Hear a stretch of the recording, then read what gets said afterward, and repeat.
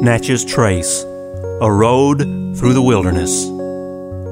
We are making our way up the Natchez Trace Parkway from Natchez, Mississippi to Nashville, Tennessee, and today we visit Bear Creek Mound, our last exhibit before we leave Mississippi.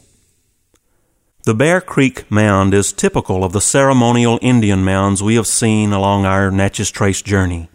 It is a flat-topped temple mound that stands about 10 feet high and is right on the Mississippi-Alabama border. The mound itself was built less than 1,000 years ago, sometime between 1200 and 1400 A.D. At first you may think this is just another old Indian mound.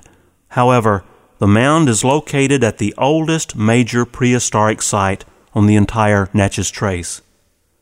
Dating back more than 10,000 years, the Bear Creek Mound site was occupied by migratory hunters as early as 8,000 B.C.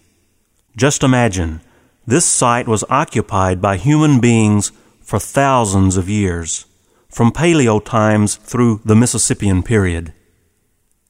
On our next program, we will take a small step in our journey as we cross over into Alabama.